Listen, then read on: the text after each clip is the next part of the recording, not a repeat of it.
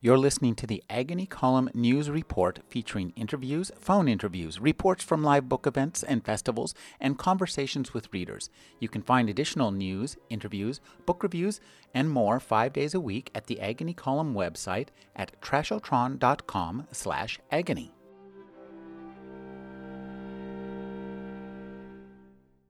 Kim Harrison's new novel, A Perfect Blood, is the 10th book in her series The Hollows, featuring Rachel Morgan, a witch who solves crimes in Cincinnati. Harrison describes this series as an urban fantasy, which, she observes, is not a new genre. Urban fantasy is taking those paranormal creatures like werewolves and angels and demons and putting them in a real-world setting with computers and cell phones and traffic jams and PTA meetings.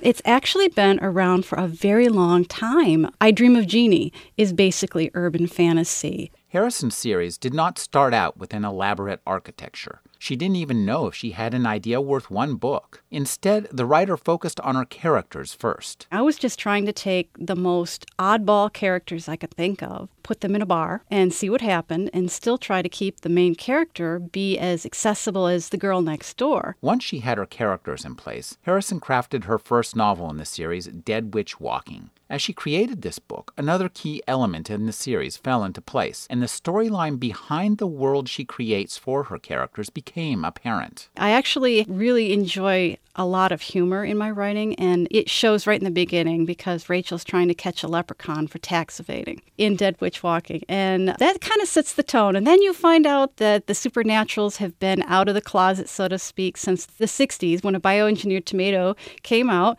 and pretty much wiped out half the human population, which then exposed the inlanders, the paranormal people. Like many writers, Harrison uses elements of the fantastic in her novels to turn difficult-to-discuss interior experience and emotion into an entertaining and easy-to-follow plot. I like using paranormal people because they showcase the inner demons within us. The vampires are the users and the abusers and the abused all rolled up into one. And the witches are kind of like the innovators, always trying new things, living with their mistakes. And the pixies, they're totally green. I mean, they are of the earth. And I like using them because it's easier for the reader to identify with them. They immediately know where they're coming from. Keeping track of the species and plots she creates across a series of 10 books so far, with an anticipated total of 12 or 13, has been a challenge that the writer has solved with technology, not magic. I have one piece of software that I use when I write. Besides my handwritten notes, I have a spreadsheet that I'll use of chapters across the top and characters down one side, and I will actually plot out where the characters are.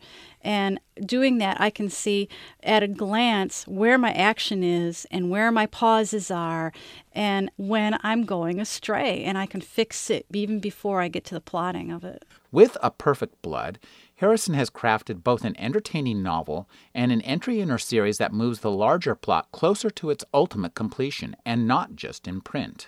CW has picked up the rights for The Hollows. We're working for the 2012-2013 season. They're not going to follow the books as such. It's going to be more along the lines of this is what's happening between the books, which I think is a fantastic idea. For Kim Harrison, the fantastic is now more than just an element in her fiction. It's a part of her real life. Like the rest of us, she will have to wait to find out if it drinks her blood or steals her soul. For KUSP, I'm Rick Kleffel. Find out more at agonycolumn.com.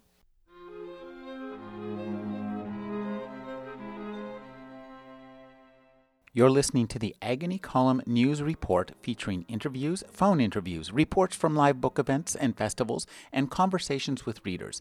You can find additional news, interviews, book reviews, and more 5 days a week at the Agony Column website at trashotron.com/agony.